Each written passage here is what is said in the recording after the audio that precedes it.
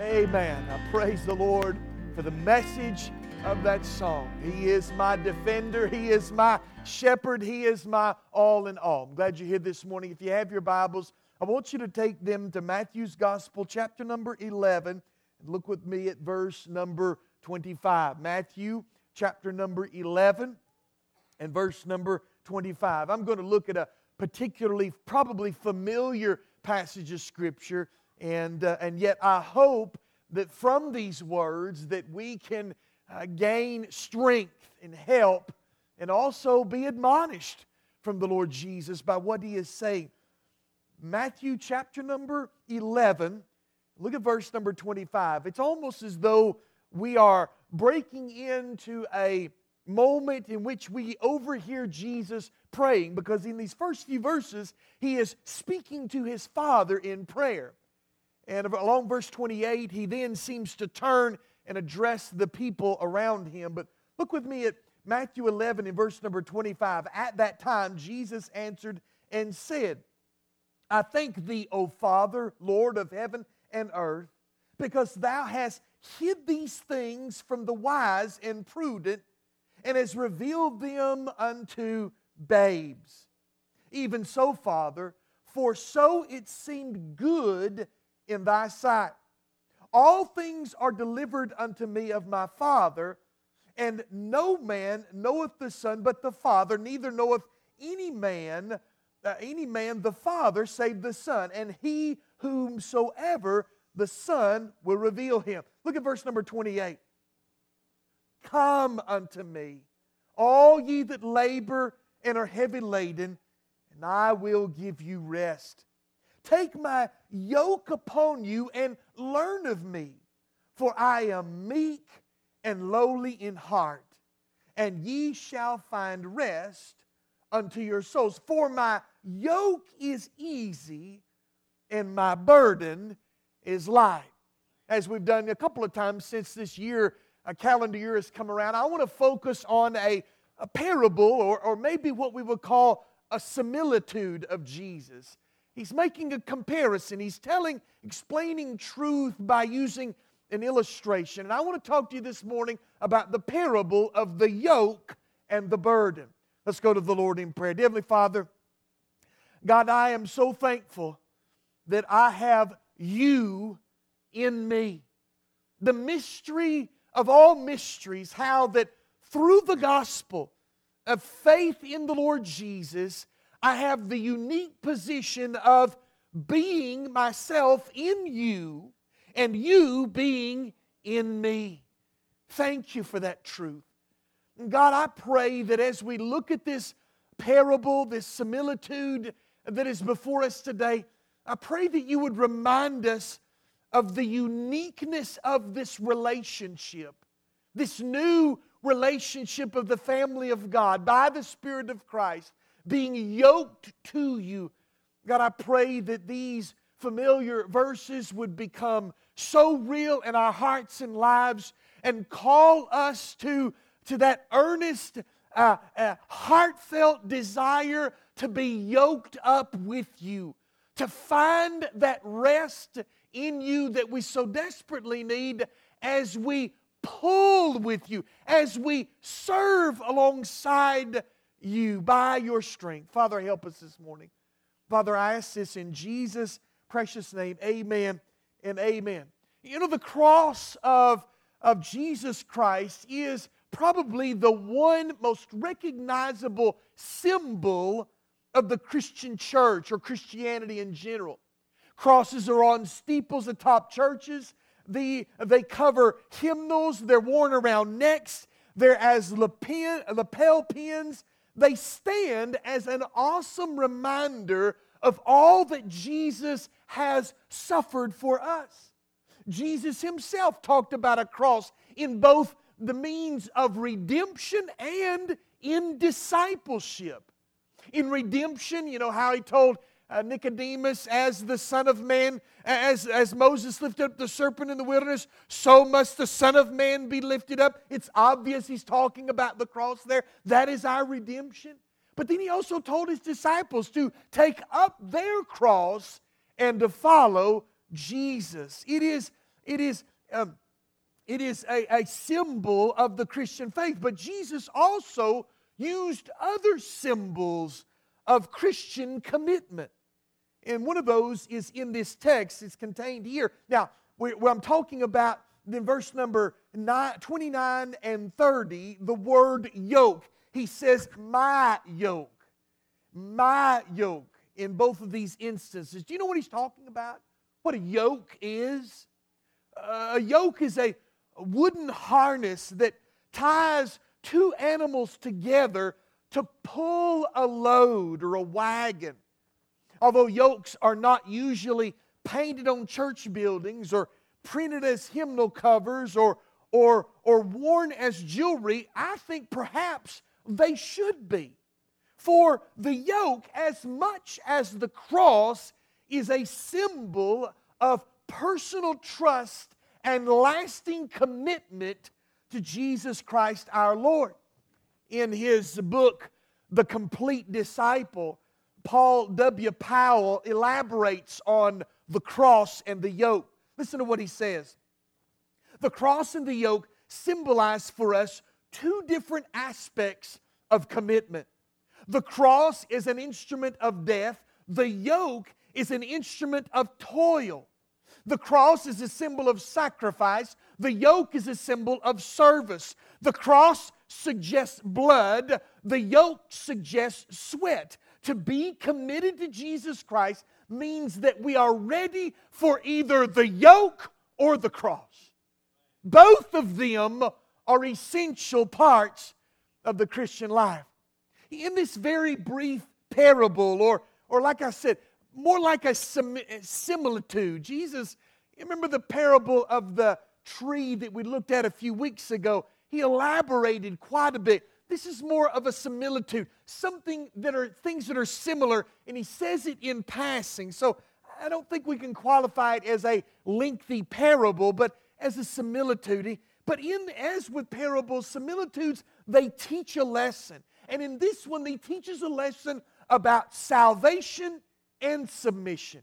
A lesson about surrender and service. You know, you and I need to know that we are created to serve. In the Garden of Eden, when God first created Adam, He created him to tend the garden, to labor and toil in the garden, to serve in a certain capacity. And so we are created. We're going to serve something in this life. It could possibly be that many people serve Satan. Oh, they may not wear pentagrams on their forehead or anything like that and dress up with horns. But the reality is they serve Satan in being rebellious toward God. They are the servants of Satan.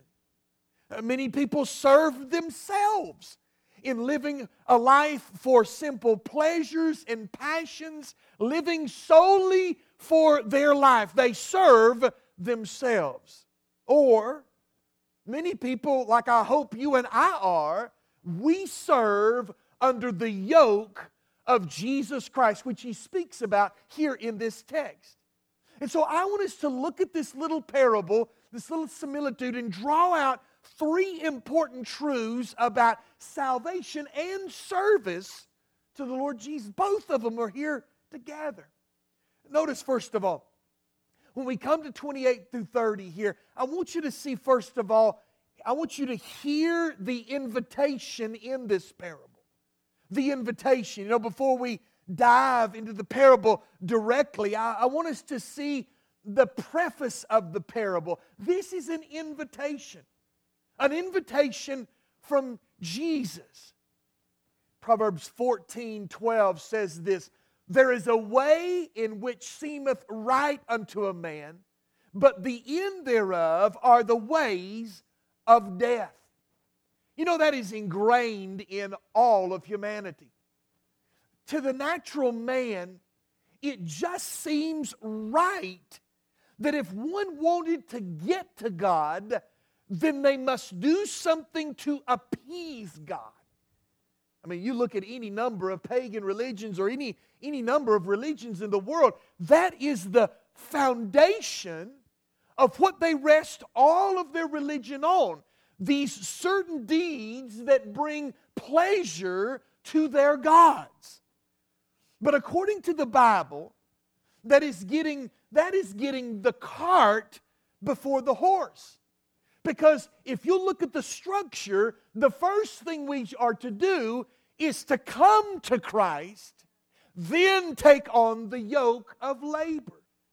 God tells us that the first thing we're to do is to come to Him. We must respond to His invitation. And notice the direction of those invited. Verse number 28, come unto me. Come unto me. Before we put forth His parabolic pearl of teaching, Jesus is inviting them to come to Him. Come to Jesus. He did not say come to God, because no man can come to God. In our natural sinful state, you and I cannot come to God. We are only granted access to God by the blood of Jesus Christ, which He shed on the cross. And so Jesus has every right to say, come unto me first and foremost. Come, not to me, the pastor, but come unto Jesus first and foremost.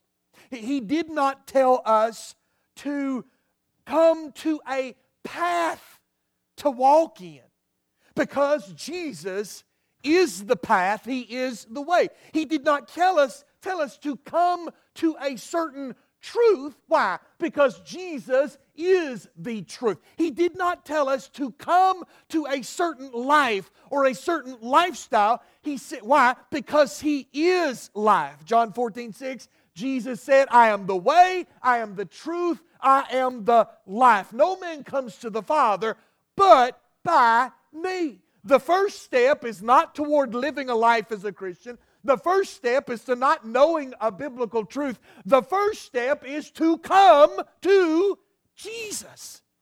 To come to Jesus alone. If we're going to live for Jesus, if we're going to have the life of a believer with all of its promises and principles, all of its precepts and pleasures of knowing God and worshiping God, all the confidence that comes and knowing the God of the Bible and having relationship with Jesus Christ and our eternity for sure, then it must start with coming to Jesus first. This is salvation. Salvation is not a prayer. Salvation is not a magic formula. Salvation is a person. Come to Jesus. Your service for God is unacceptable without the sanctifying and purifying work of God's grace in your life. I don't care how many hospitals you build, how many churches you build, how many orphanages you support. It is worthless. It is filthy, rotten rags without the person of Jesus. First and foremost, come to Jesus. He's the direction of the invitation. Not only that, the designation of the invitation. Come unto me. Look at this. All ye that labor and are heavy laden. Jesus invited all. There is not one left out. There is not one living, breathing person on this planet that is not bidden, that is not commanded, that is not invited to come to Jesus. No sin too black to exclude you. No situation too bleak to cancel an audience with Him. No separation too vast to prevent you from coming into His presence. Years ago, I was at a place of work, and in the break room there, I went in for my 4th or 5th cup of coffee. I've had to scale back since then, but I come in there for my coffee. And someone had posted on the refrigerator an 8.5 by 11 sheet of paper right there on the refrigerator where you couldn't miss it. And it was an invitation to a wedding of someone that is a higher up there at the company. Their child was getting married, and they put an invitation. It's not like they sent it in the mail and says, please let me know how many are coming, you know. You know what I'm saying there? They didn't have people RSVP. They just put a blatant sign out there. Anybody that sees this sign, come to the wedding. Now, to be honest with you, I'm thinking about weddings a lot these days, and that's one of the hurdles is who can come and who can't, because budgets are a problem when it comes to weddings. You can only feed so many. I couldn't put a sign up there inviting anybody in their brother because I wouldn't have enough barbecued smoked sausages and Kool-Aid to go around. But Jesus said, all that the Father hath given me shall come to me, and him that cometh to me I will in no wise cast out. Jesus says, come to me. The message of the gospel to be preached to the world is come to Jesus. You come to Jesus. That's the first step. That's the most important step. It's the direction. It's the designation. You come to Jesus. And thirdly, the description. You know, this designation of all has with it a description. Notice the invitation is garnished with the description of the attendees. It says, all ye that are labor and heavy laden. He sections out a group of those that are burdened down. The Jewish teachers of that day and time in which Jesus taught this put upon the people around them, these Jewish teachers, Pharisees, scribes, all sorts, they put upon the people in their synagogues and in their teaching burdensome rule, not just the rule, and that's the thing, not just the rules of the Pentateuch, the Old Testament, the law of Moses, not just that, but put upon the people the commentaries upon commentaries, the traditions of the Father, the traditions over time, built up century after century, traditions so detailed that if one of the rules of the Sabbath, I learned it years ago, it's always been a fascination with me. It was a Sabbath rule that is a tradition of the fathers, that if you were home on the Sabbath and you were sitting in a chair and somehow a bird flew under your garment right as sun was going down, and the sun went down on the Sabbath before you could lift your skirt, you could not lift your skirt to let the bird out, because that would be labor and a violation of the Sabbath laws. I'm talking about the minutia of the Sabbath laws placed upon the rank and file people by Pharisees and scribes and the religious elite, the rabbis of the day, who they themselves tended not to keep those laws, but they loved preaching them to everybody else. That's why Jesus called them hypocrites. They have a mask. They wear a mask in front of those people. They put these heavysome burdens on the common folk, on the people, but say, it's okay for thee, but not for me. That's who He is talking to here.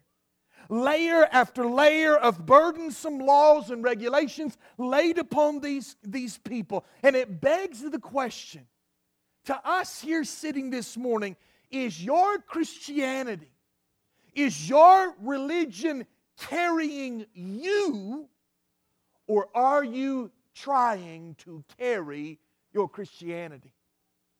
Our faith in the Lord Jesus should be something that lifts us. I'm not saying that everything's hunky-dory and roses and we just do whatever. That's not what I'm saying at all. But our Christianity should be the lifeblood of our life, not the chain and the burden and the weight that drags us further into the ground.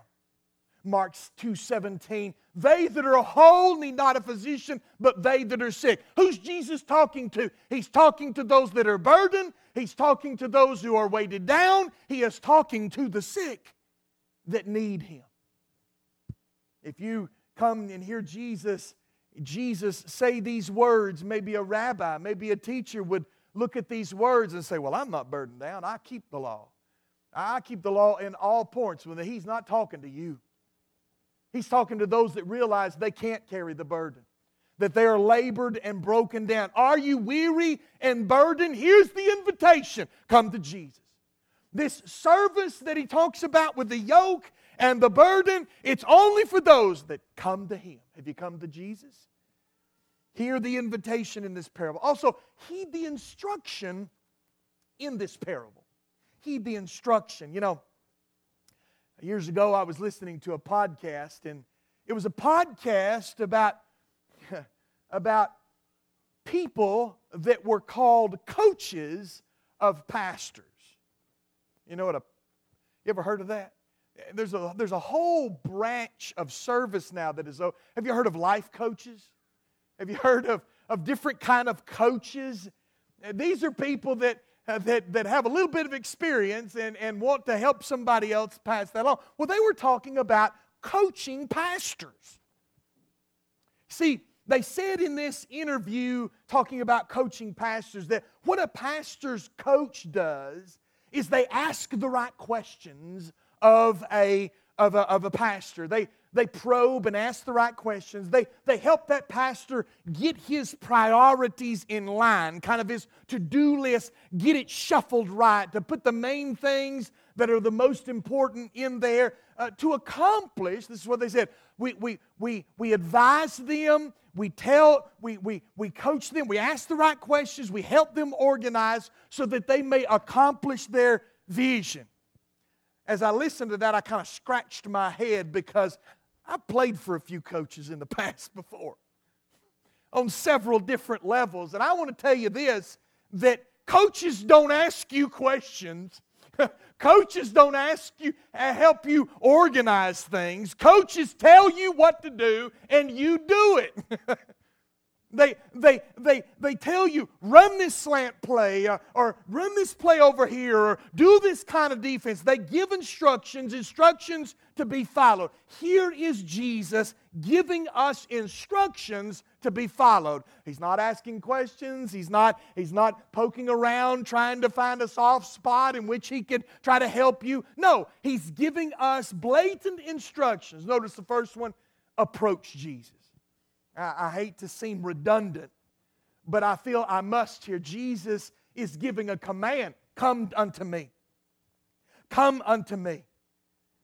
R.G. Lee in his message, The Spirit and the Bride Say Come, ring out one of the, I've used it over and over and over again because it's so eloquent, it's so beautiful in the uniqueness of Jesus' call. Listen to what R.G. Lee, the great Prince of Preachers, said. He said, you'll not find in the book of the dead in Egypt.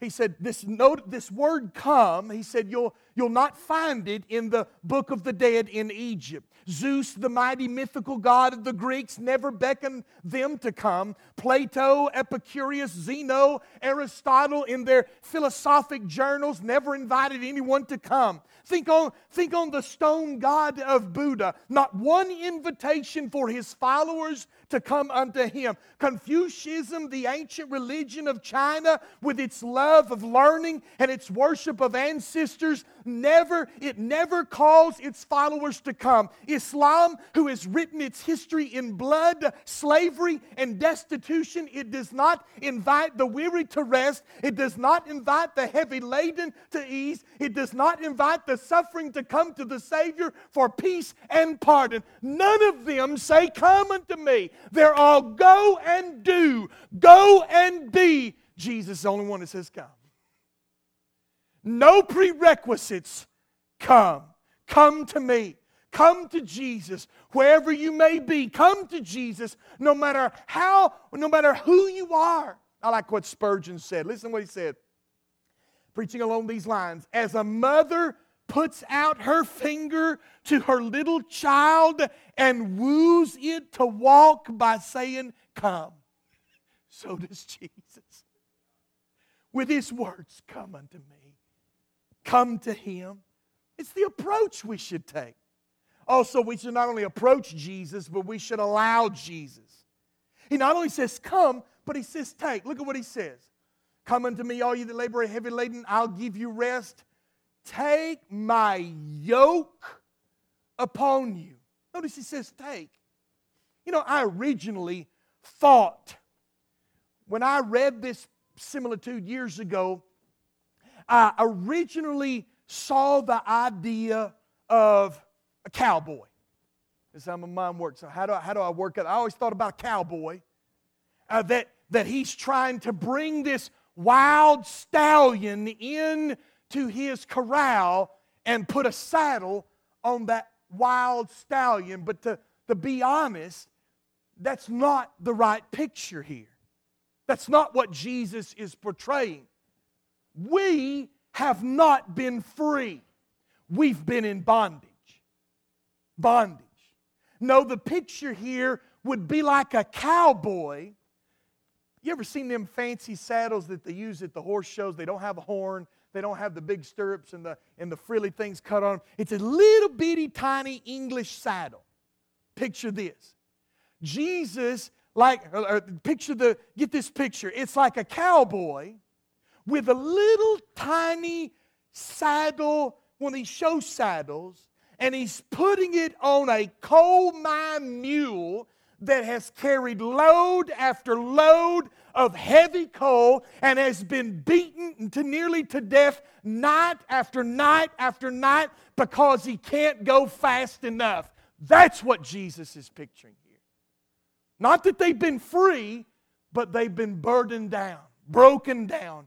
And he's saying, come and take this yoke. The picture here is of a two in a yoke.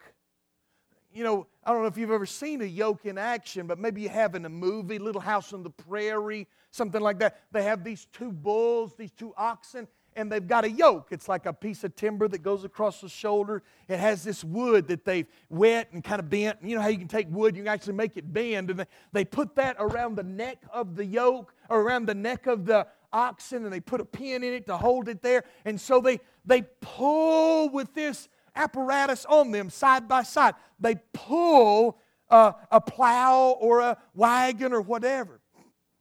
I've never seen them in action, but I think years ago I saw in somebody's house that they had an old yoke like that put in their garage or in their den. It's like an antique thing to hang on your wall. You know, many of us do the same thing with the yoke of Jesus.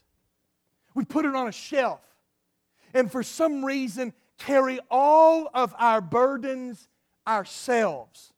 Our relationship with Christ is not a decoration for our lives. It will do the heavy lifting and the pulling of our sorrows and cares when we are properly yoked up, joined up with Jesus Christ. A lot of us have come, but so many of us do not take the yoke. The approach to Jesus, allow Jesus, also apprehend Jesus. Look at verse 29. Take my yoke upon you, and notice this, and learn of me. For I am meek and lowly in heart, and ye shall find rest unto your souls. Lastly, we're not only to we're to come to Jesus, take the yoke, and then learn.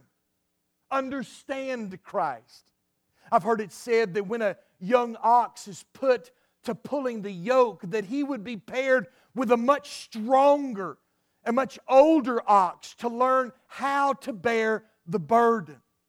In the way of it, the older ox, the bigger ox carries all of the burden. The younger ox is just kind of walking alongside. He's not really pulling, but he's learning how to pull with the yoke. The only way you can become acquainted with the person of Jesus is to surrender to His yoke. Surrender to His service. The yoke, the word yoke, was also used to identify a pupil who submitted themselves under the teaching of another. You will never know the meekness, the gentleness of Jesus without submitting to His yoke of service, His yoke of command, His yoke of obligation.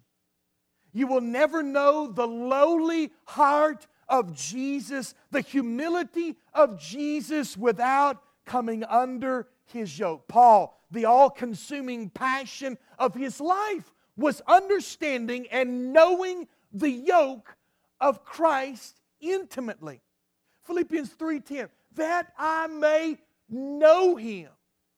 You mean this Paul that wrote inspired Scripture that was used of God to dot the countryside with churches, to write the Bible, to disciple preachers and young men and that will go out into the world and change the world. This Apostle Paul wrote that I may know Him. Did he not know Jesus? Listen, I don't care how old you are as a Christian, how long you've been a Christian. We will never fully understand and know Him completely in this lifetime. The Apostle Paul has proved that I may know Him and the power of His resurrection, the fellowship of His sufferings, and being made conformable unto His death. Hear the invitation. Come to me. Heed the instruction. Come, take, and know. Thirdly, lastly, hope in the intent of this parable. What is Jesus saying? Now picture in your mind the illustration of that cowboy and the donkey. This donkey's been beat down by people all its life. It's been beat, it's pulled heavy loads, and now this cowboy's coming with this little tiny saddle to put on him. What might that little donkey be thinking? What's this man doing? What am I going to have to do? Questions flood the little animal's mind as he wonders what's about to take place. But the cowboy's intentions are good, gracious, kind to the animal. This saddle is the only way that the donkey will see the things that he's never seen before, to do the things that he's never been able to do, and to go to places that he's never been before. Here in our text, Jesus tells us His intent. What is His intent? When He puts a yoke on you, when He puts the confines of the grace of God. Remember how that Titus tells us the grace of God that bringeth salvation to all men, teaching us that denying ungodly lusts, this yoke of Jesus is a conformity to the Word of God, to the steps of Jesus. It is the conformity of taking up our cross and following Him. What is Jesus' intent in that? What is He trying to do? He tells us here. Notice He talks about rest from our labors. Look at verse 28. Come unto me, all you that labor and are heavy laden, and I will give you rest. And verse number 29, for I am meek and lowly at heart, and ye shall find rest unto your souls. Rest from our labors. You know, these two verses, verse 28 and verse 29, even though our English translation gives us the same word rest in both of them, they're two different words in the Greek language. Robert Lee, in his book Handfuls on Purpose, said this: the first, in verse 28, is a verb. The second is a noun. The first signifies a temporary rest, one with the view of going on in the journey. The second is more durable and lasting. The first is a gift. The second one is a discovery. I find it interesting that when the first rest, the temporary rest, is mentioned, there's no mention of a yoke. But the lasting rest for the soul calls for the yoke of Christ. The children of Israel, when they wandered in the wilderness, you remember in the Old Testament when they left Egypt's land and they wandered for 40 years in the wilderness, they no doubt rested. They had a pillar of fire by night to warm them, a cloud by day to shelter them. There was rest in the wilderness, but it does not compare to the rest in the promised land, a place of rest. Here, Jesus so many of us experience so few and sparse rests on this journey of life because we will not take the yoke of Christ and rest from our labors. Take His yoke and live in rest, a state of rest. Rest from our labors, a will for our labors. Look at verse number 30. For my yoke is easy and my burden is light. One of the manners and customs books that I have said that the yokes were so heavy in that day and pressed down so hard on the animals that they could not bend their necks, and the sheer weight of the yoke would cause them to stumble and to fall. That's what Jesus is contrasting following Him versus following the teaching of the rabbis and the scribes and Pharisees of His day. They were putting a weight so heavy on them that they would stumble and fall constantly. Jesus is assuring us and assuring them that this is not the characteristic of His yoke. The word easy here indicates that which is good and kind and gracious. The word light indicates not cumbersome, but manageable. It is made up of two words. That word light means push and easy. Or no, push and small. That's it. Push and small. How could a yoke be easy and a burden be light? How can a yoke be easy and a burden light? You want to know why? Because He's carrying all the weight. I'm just close to Him. I'm like that smaller bull that's tied in with the strong ox. He's bearing the burden. He's bearing the weight. I'm just close to Him. Haven't you noticed that? When you're closer to Jesus in your relationship, do not the burdens and the difficulties of life seem less weighty in light of His character, of His person, of what He's done for us, of His precious promises? Here we see that His yoke is easy and His burden is light. 1 Peter 5:7 tells us practically how to bear that yoke, that easy yoke, and that light burden. Here it is. Casting all your care upon Him, for He careth for you. He's carrying the burden. Is your Christianity hard to bear? I tell you this, you're carrying the wrong thing.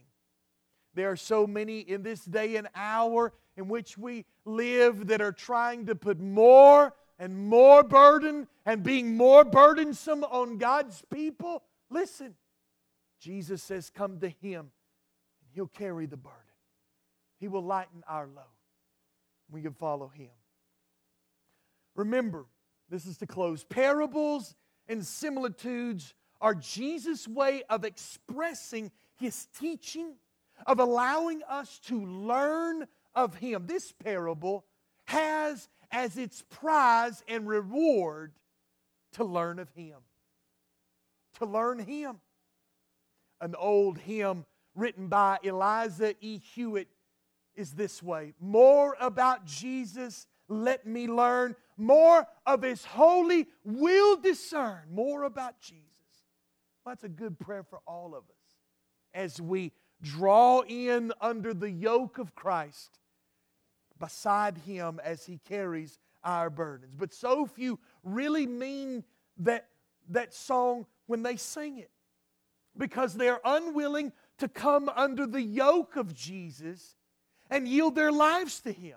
They think when I yield my life to Jesus, when I'm yoked up to Him, it's going to be all kinds of extra burdensome to live under that. Jesus is telling them the complete opposite. My yoke is easy and my burden is light.